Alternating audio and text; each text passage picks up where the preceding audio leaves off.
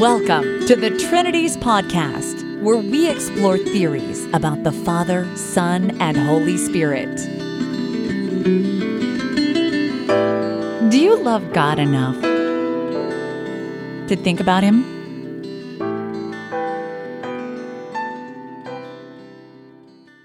Episode 196, Robert Hatch's The Passion and Persuasion, Part 1.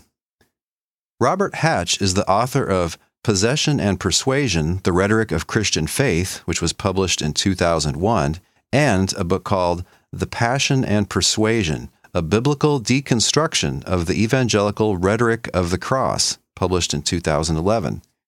He taught in the English department at Miami-Dade College as a professor of rhetoric and composition from 1991 until retiring in 2015.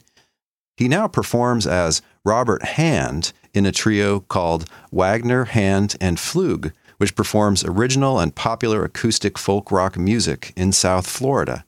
You can find some of their music on iTunes and also on YouTube. He's here today to discuss his second book with us, The Passion and Persuasion, which is about a biblical understanding of atonement. Mr. Hatch, welcome to the Trinities Podcast. Thank you. So can you tell us about your spiritual journey? I know this played a big part in your first book, not so much your second book, but I think it's an important thing about your life and your thought. Sure. I grew up in I guess you could say, a liberal Protestant church, not very active. This was back in the late 50s, 60s, 1960s, didn't keep me from experimenting with drugs and doing other things that wouldn't have been smiled on by the church, but it was liberal Protestant, specifically Presbyterian church. Went to college in the early 1970s and was long hair, hippie-ish kind of guy. Again, experimenting with drugs and trying to figure out what my life was about, and burned myself out on that sometime during my freshman year and was recruited into a religious group, a church called the Crossroads Church of Christ in Gainesville, Florida. I was a student at the University of Florida. It was, I would say, a fundamentalist kind of / evangelical church, except it was quite exclusionary. We looked at it as our job to recruit not only non- or unchurched people, but also people from other churches. We viewed ourselves as the kingdom of God on earth. I have a lot of information about that in my first book.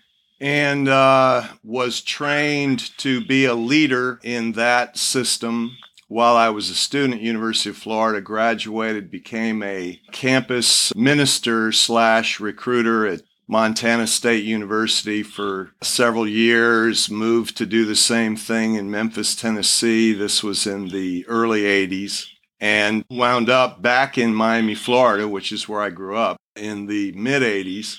And gradually at that point was in the process of kind of studying myself out of that group, which was appearing more and more to my mind to being a what was called a religious cult back then. I began about, I guess it was the late 70s, to take the Bible more seriously and kind of in secret study it more seriously. And of course, once you do that, you're not going to remain in a fundamentalist, sectarian Christian organization much longer. It took me several years, but I kind of worked myself out of that group and eventually out of organized Christianity altogether at the late 80s, and went on to write my first book, largely about that experience and about the theological doors that experience opened up for me. And around that time, I went back to graduate school, got my degree in English rhetoric, and worked for 25 years in the English department at Miami-Dade College. And toward the end of that time, wrote my second book that we're going to talk about today. So was your experience in that group what led you to be interested in rhetoric, the art of persuasion? Did you feel you had been kind of manipulated or pushed around by the leadership? Well, yes, absolutely. And then I have become a leader who pushed other people around, and primarily with the use of language. And I became real interested in the way language is used. My first interest was, of course, religiously, how religious language is used to manipulate and even abuse people in the name of God.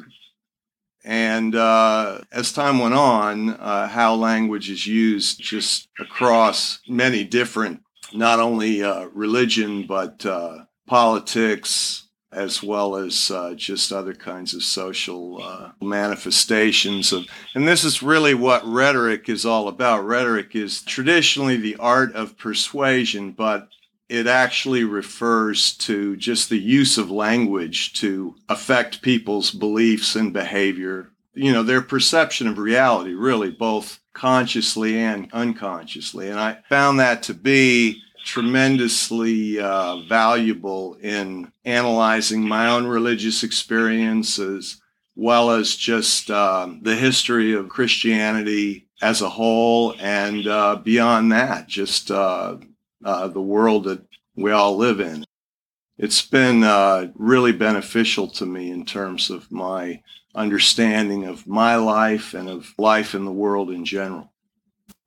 So when we say rhetoric, that could mean rational persuasion, or it could just mean sort of controlling people by using your words, not with rational force, but with some other kind of force. Yes. Like threat or guilt. Or is this group one of the groups that's known particularly for what they call discipleship, which is very tight kind of mentoring? Yes. The key word is discipling. It essentially consists of an over-under kind of relationship. It's a religious form of multi-level marketing. It begins with a person at the very top, and then it works its way down.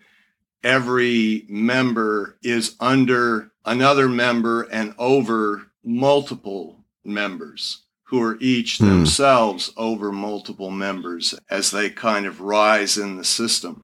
So it's a very authoritarian approach to which, of course, any kind of sectarian or cultic kind of religious experience is going to involve a lot of authoritarianism as well as sectarianism. So if you put a person in an inappropriate situation of control, then I imagine you see all the bad things that human nature can bring out. Yes, you see things that you would never have expected to see. What started to get you out, though, was just the intellectual control that you weren't sort of allowed to think for yourself?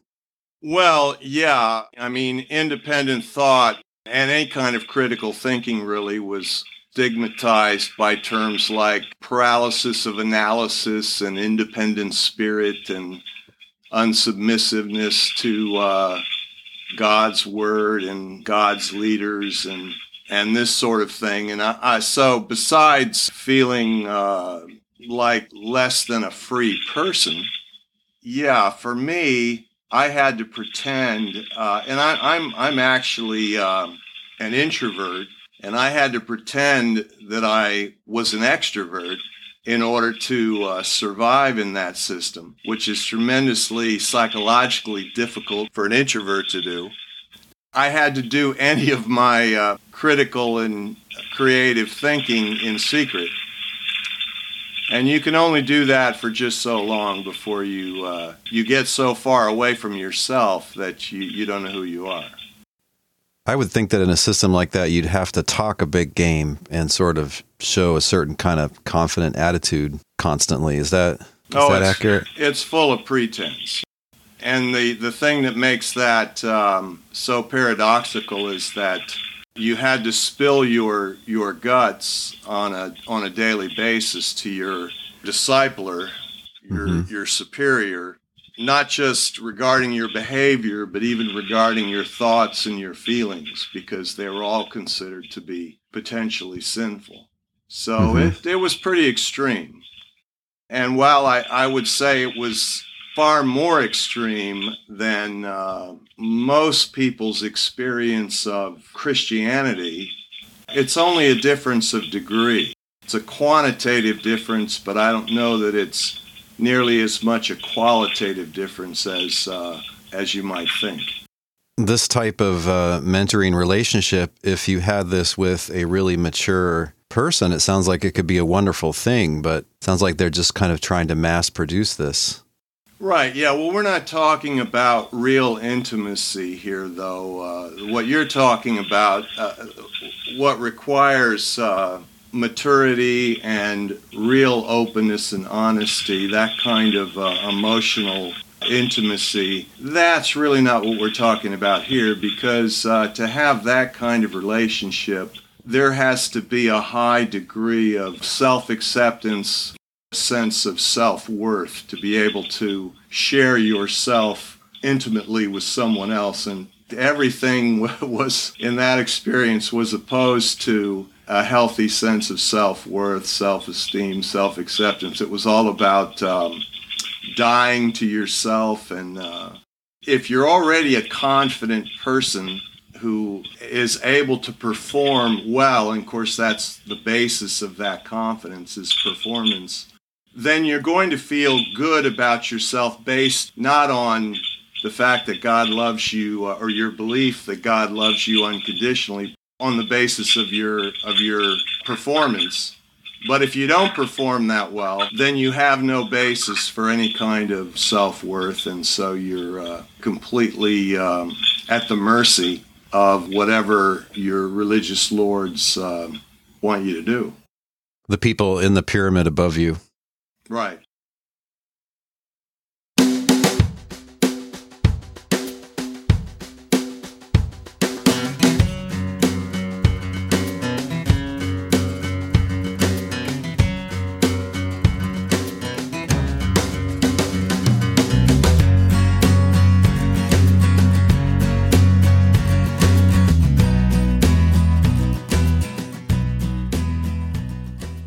So, Robert, what led to your writing this book? It's a very densely argued book. It's very interesting. It shows a long engagement with Paul, especially trying to figure out how he views the atonement. So how did you come to write this book?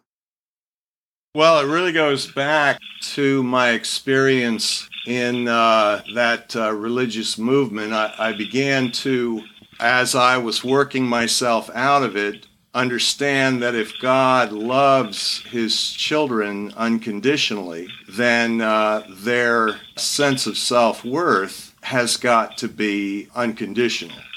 And that, in fact, is what's going to motivate them to reflect God's love to others. If I was understanding what the New Testament writers said about the death of Jesus on the cross, that demonstrates that God values not only his children, but all people as much as he valued his son, in that he would sacrifice his son for them. And so this said to me that God's love, and therefore one's human worth, is infinite and unconditional. And I was seeing anything but that in my religious experience. As the years went on, and even after I left the group, reflecting more and more on this whole idea of God's demanding payment for sin, and that because of God's so-called justice, and how that seemed to contradict the image of a God of unconditional love. And yet at the same time, seeing that it's clear that the New Testament writers tell us that Jesus paid for our sins. And so that just seemed to me to be a conundrum that had to be figured out, and I just wasn't satisfied with the way that traditional Orthodox Christianity, which is essentially embodied in what's today called evangelicalism, had formulated its theory on that. It was just a period of years of studying and reflecting on the atonement that brought me to some what seemed to be obviously unorthodox and yet consistently and eminently biblical ideas about it that I just wanted to get down in writing because it's very complicated, and it's beautifully simple on one level, but very complicated on another because of all of the confusion that's been introduced into Christian doctrine by centuries of what I would, I guess, describe as alien foreign ideologies. And so there's just a lot of preconceptions about God and about Christ and about the atonement that make it a daunting task to kind of sift through all of that. You say your approach is unorthodox, and I guess that's true, but I mean, orthodoxy hasn't laid down a line on this in the way that they did with, say, the Trinity and the Incarnation in the 4th and 5th centuries. Christian thinking about atonement has gone through some kind of different stages, which you do mention. You've read some of the scholarship on that. But let's talk about, I guess, what's really our experience, which is North American Protestant evangelical Christianity. What do you think is the standard idea of atonement that's taught in this particular crowd here and now? Yeah, well, this is what's interesting about what you just pointed out, that really the first 1,000 years of Christianity, there was no standard idea of atonement. There were different interpretations and different schools of thought that were kind of competing with each other. But then in the Middle Ages, this Catholic Church leader named Anselm came up with what's called the Anselmian or Latin or legal theory of the atonement. And it's become what I would characterize as the standard idea, the orthodox idea of the atonement, so much so that it's viewed by evangelical Christians, most of the vast majority of them, I would say, and their leaders, though I don't want to say that there aren't any critiques of this within evangelicalism, but to the extent that there are, they've had very little effect on the overall view. And that comes across, first of all, as, and it's introduced this way, as the bad news. Before you can get to the good news, you've got to present the bad news. And the bad news is that we're sinners who stand condemned before God, whose justice demands that he condemn us to hell. That's the bad news that then sets the stage for the good news. And the good news is, in a nutshell, that God the Son, that's Jesus, paid God the Father to forgive sinners so that God the Spirit could make sinners God's children. That's the standard idea. Now, it's an oversimplification, but that's the idea that is presented, and that I would say, by and large, that evangelical Christians, and because it's so prominent, that many others who perhaps wouldn't consider themselves evangelical Christians have been influenced by.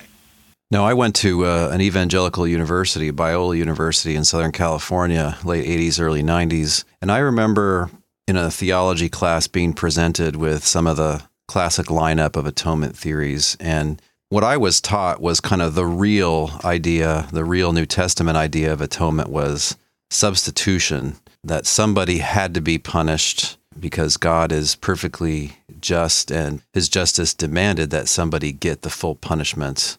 And anything short of that is just kind of, maybe for liberals or something.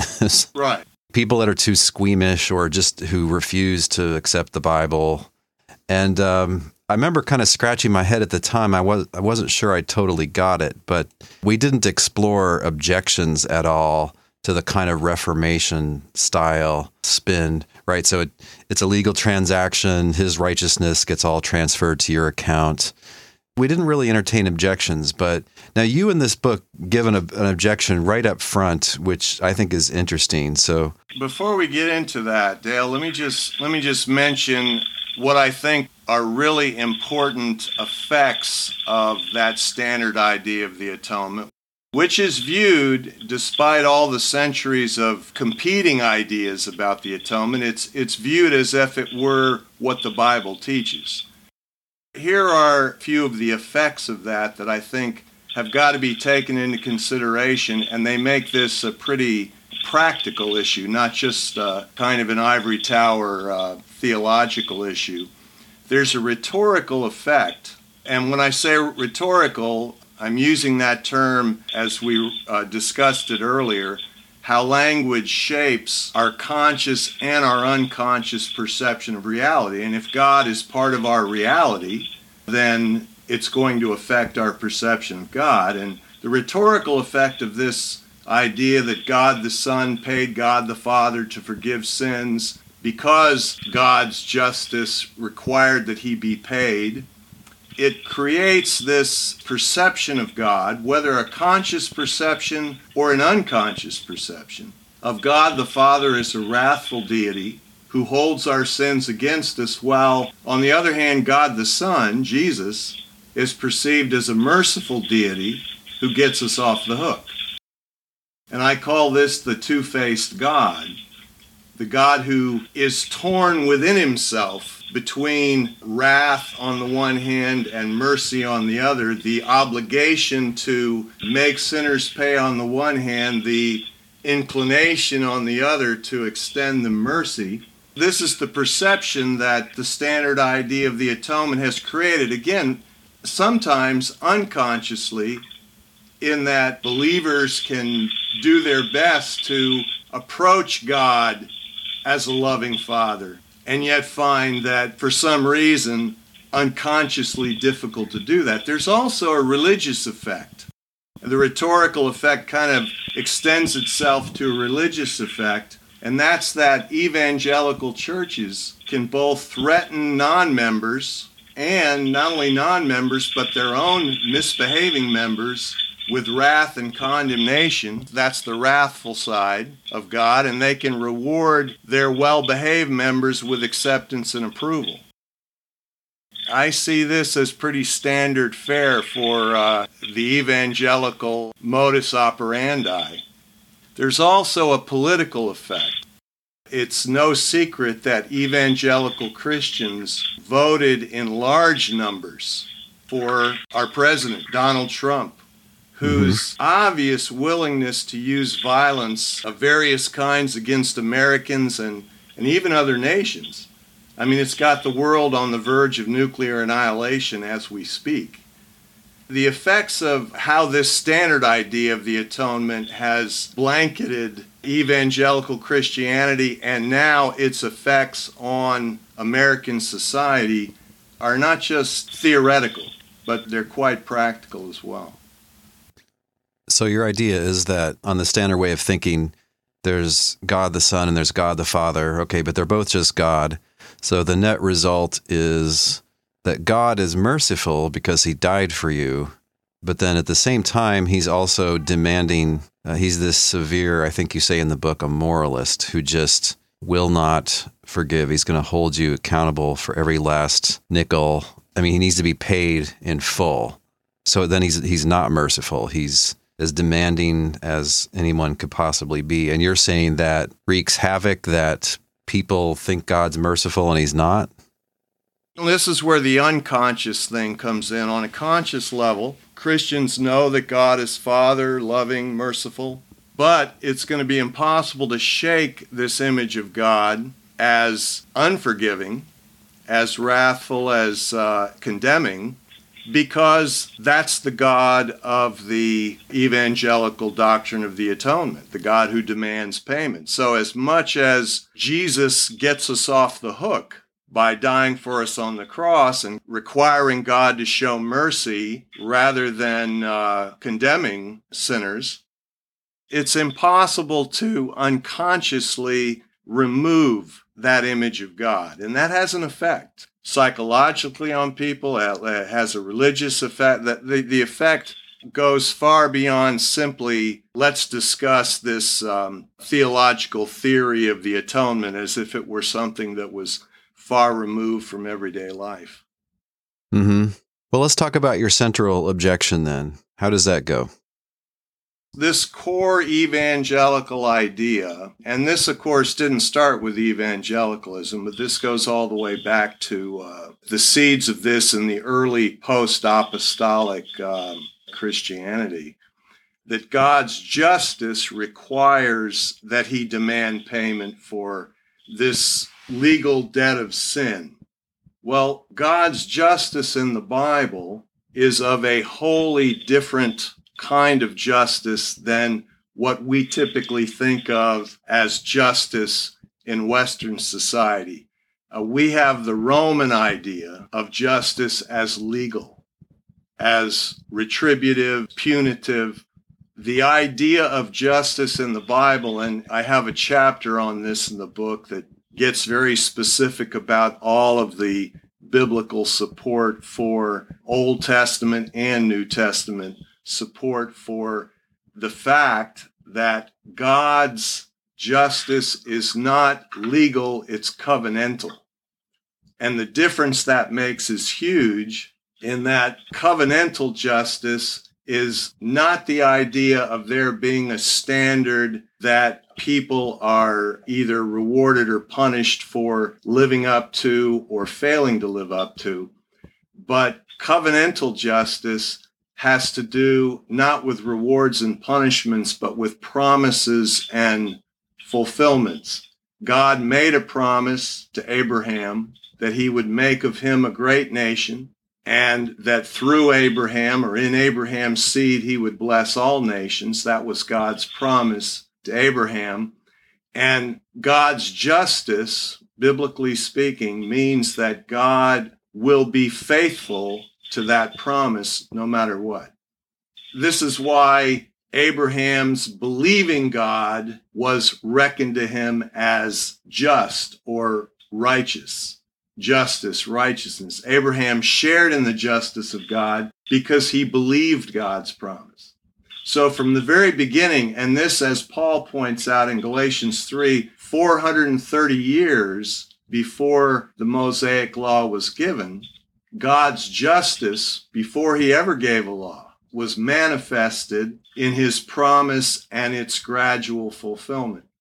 So that's the primary problem with this idea that God's justice require that he demand payment. What God's justice requires is that he be faithful to his promise.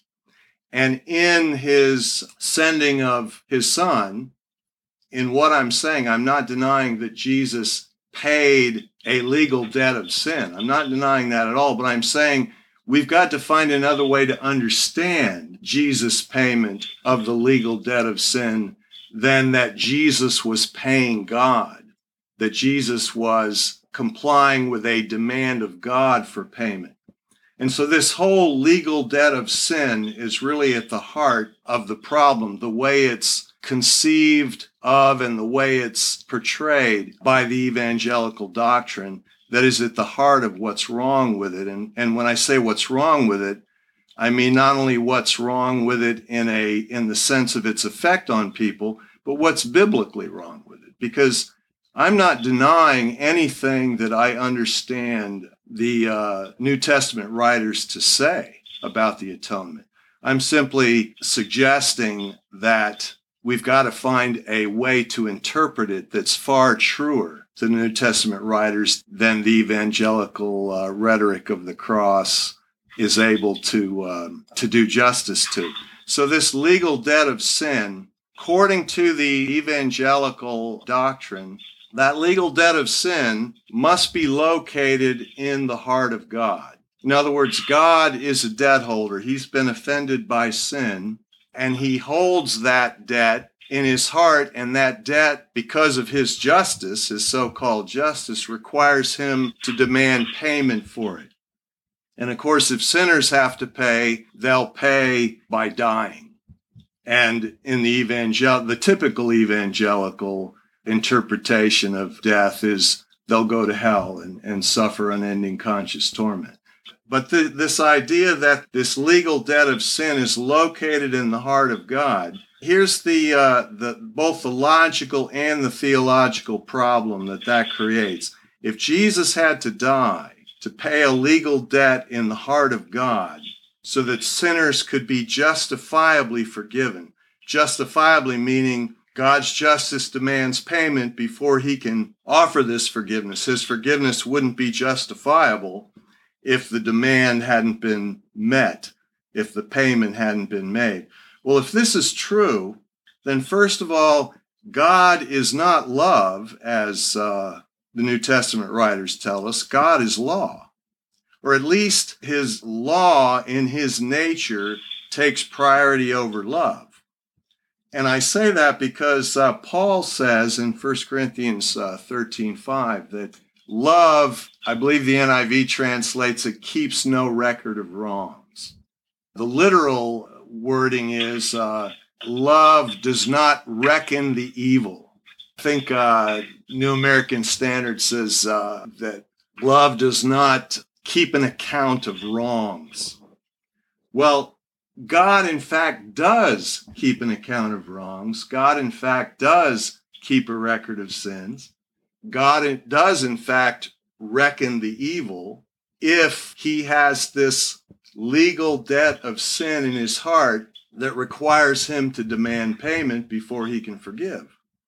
The second problem is that, in fact, if God must be paid before he can forgive, then the reality is God can't forgive at all. Because forgiveness, by definition, is the cancellation of an unpaid debt. In other words, forgiveness excludes the idea of payment. If God must be paid before he can forgive, then in fact, whatever we're calling forgiveness there isn't forgiveness at all. Forgiveness is initially an economic term. It has to do with canceling an unpaid financial debt. And so that's used metaphorically by the biblical writers to talk about God's forgiveness of his people, or God's forgiveness of anyone. Well, it's only forgiveness if it's freely given. It can't be paid for. This is the conundrum that we're faced with when we're trying to understand the atonement, is how can we say, on the one hand, Jesus paid for our sins. There was this legal debt that Jesus paid that resulted in forgiveness, and yet forgiveness itself is the cancellation of an unpaid debt. That's a conundrum that the evangelical doctrine doesn't even address. And I'm suggesting in my book that it's got to be satisfactorily addressed. It's got to be explained to have an understanding of the atonement that does justice to the New Testament gospel.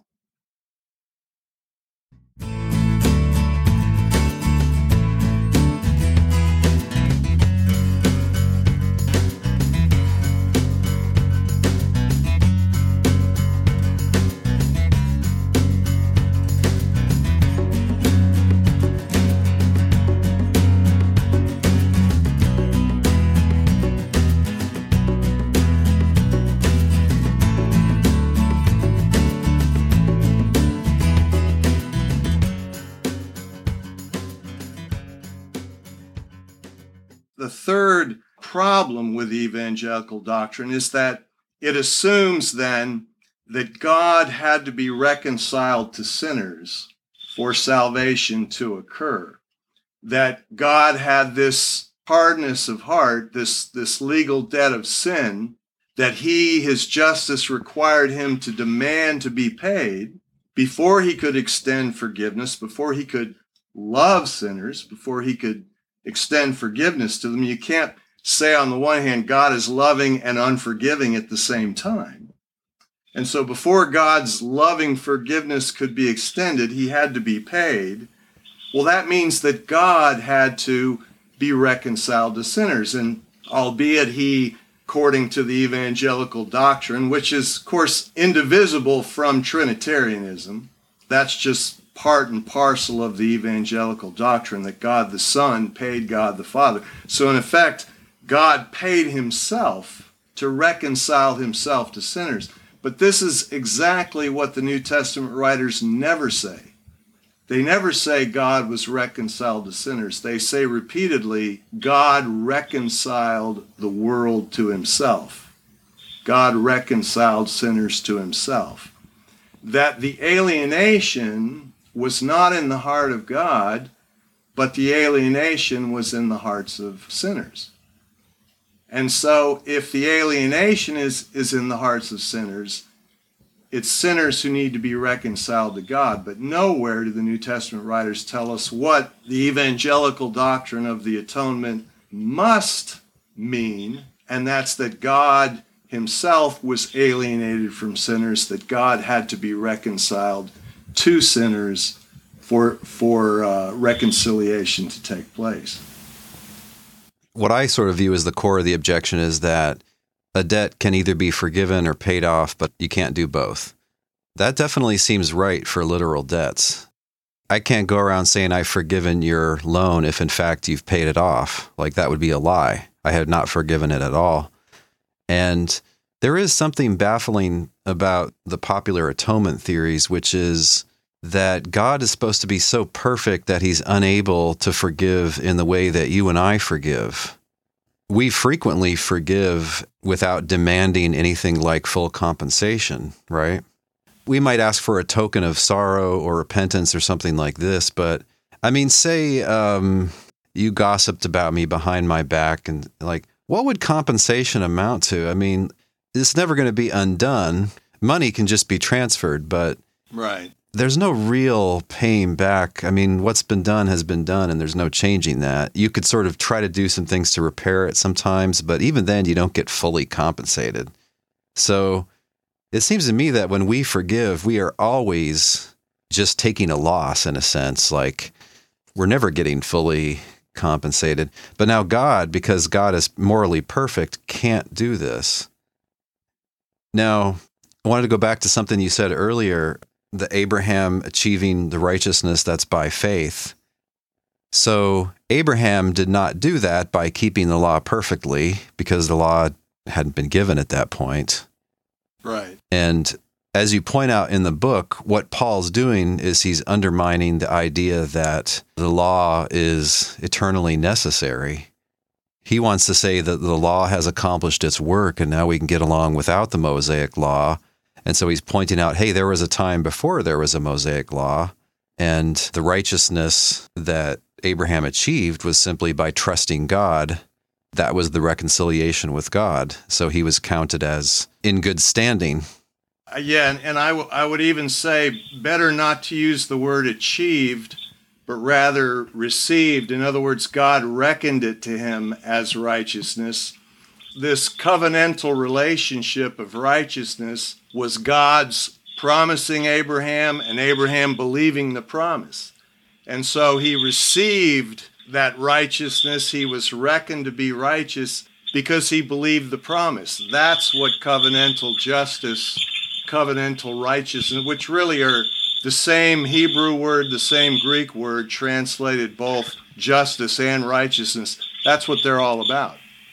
So if I forgive you for gossiping about me, that doesn't seem to be an act of injustice or some kind of moral wrongdoing on my part, right? Morality and justice do not demand that I, so to speak, get every last penny out of you before I forgive. It seems like a good thing. It reflects well on my character if I'm just willing to take that loss, right? So why does it count as a good thing if God has to demand every last bit of payment?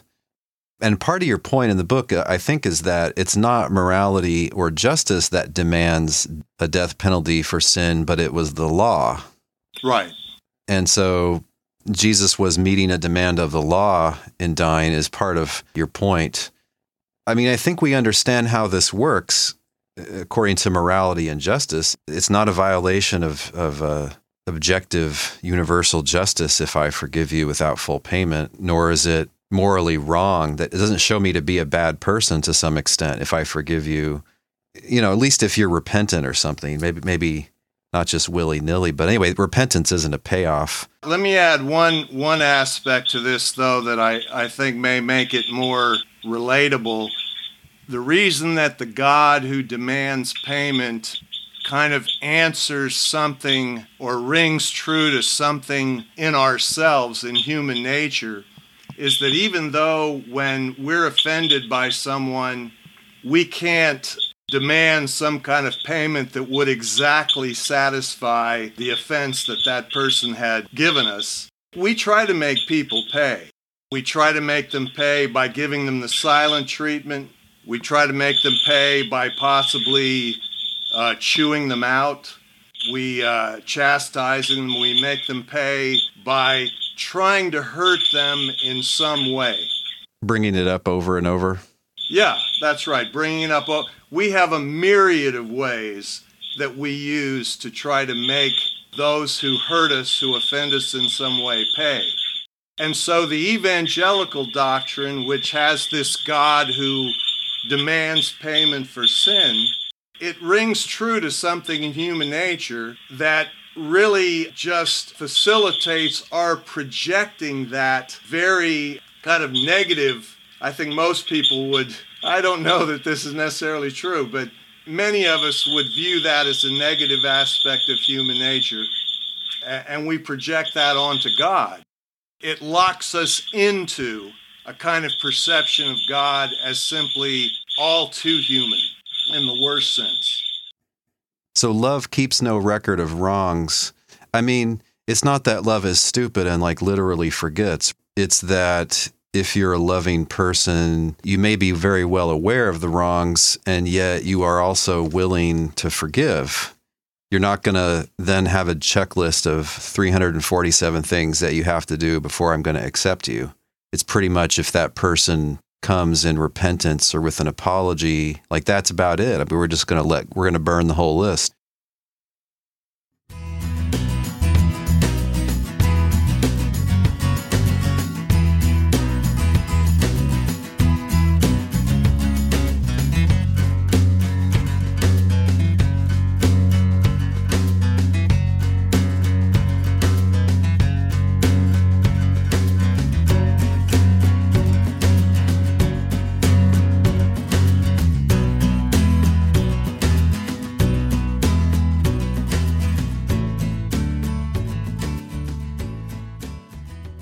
Toward the end of your book, after you go through a lot of the details of trying to interpret all the things that Paul and others in the New Testament say about the atoning death of Jesus, you come back to one of the absolute highlights of the whole Bible, which is the parable of the prodigal son. You know, it strikes me that, and I think you say something similar in the book, it strikes me that on the standard way of thinking about atonement, we might need to change that story. You know, there's the resentful brother who doesn't want the sinner to be immediately forgiven. I mean, doesn't there need to be another brother too, like an innocent 10-year-old brother who hasn't done anything wrong? And so the father sees the son coming from far off, you know, after he's blown everything in Vegas. He's going to come back and groveling to get anything he can from his father. The father sees him coming from afar, and he's like, oh, well, I'd really like to forgive this guy, but I really need to kill somebody first. Hey, Junior, can I kill you to pay for his sins so that I'm able to forgive him? And the junior's like, yeah, I guess, Dad. I'm a very self-sacrificing brother.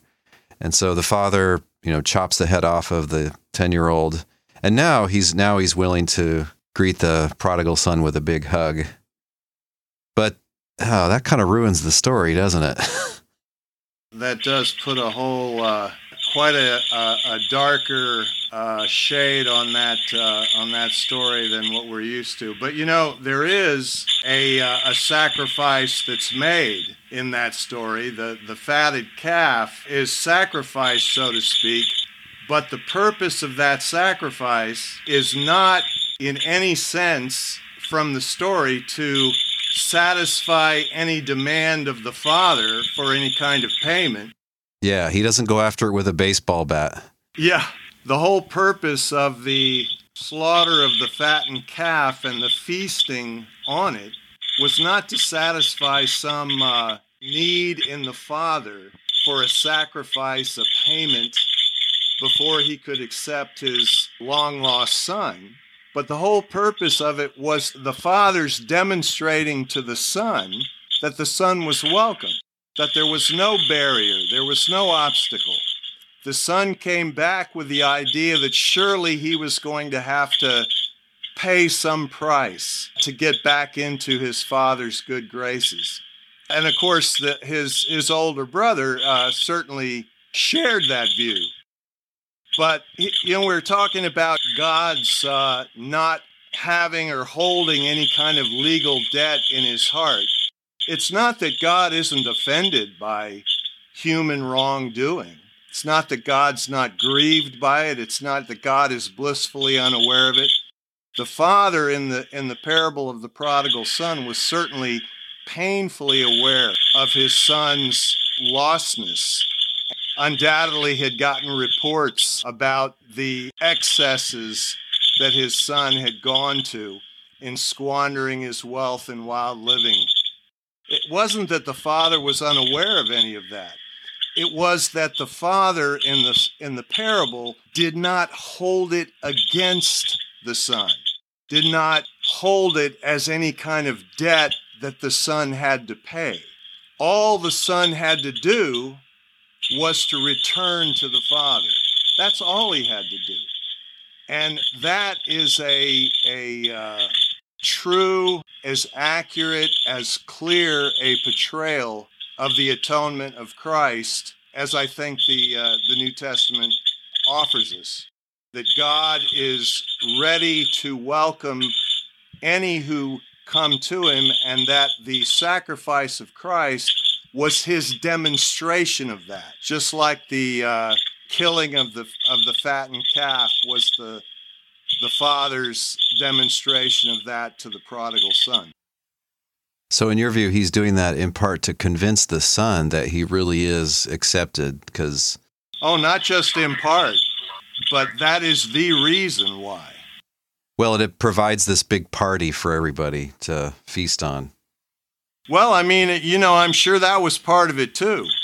The Lord's Supper is actually a celebration.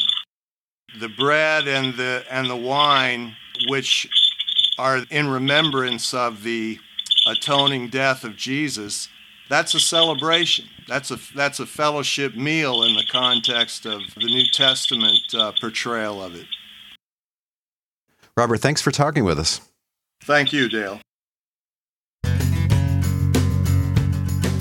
This week's Thinking Music has been the track Marathon Man by Jason Shaw. Next week, more with Robert Hatch on his book, The Passion and Persuasion.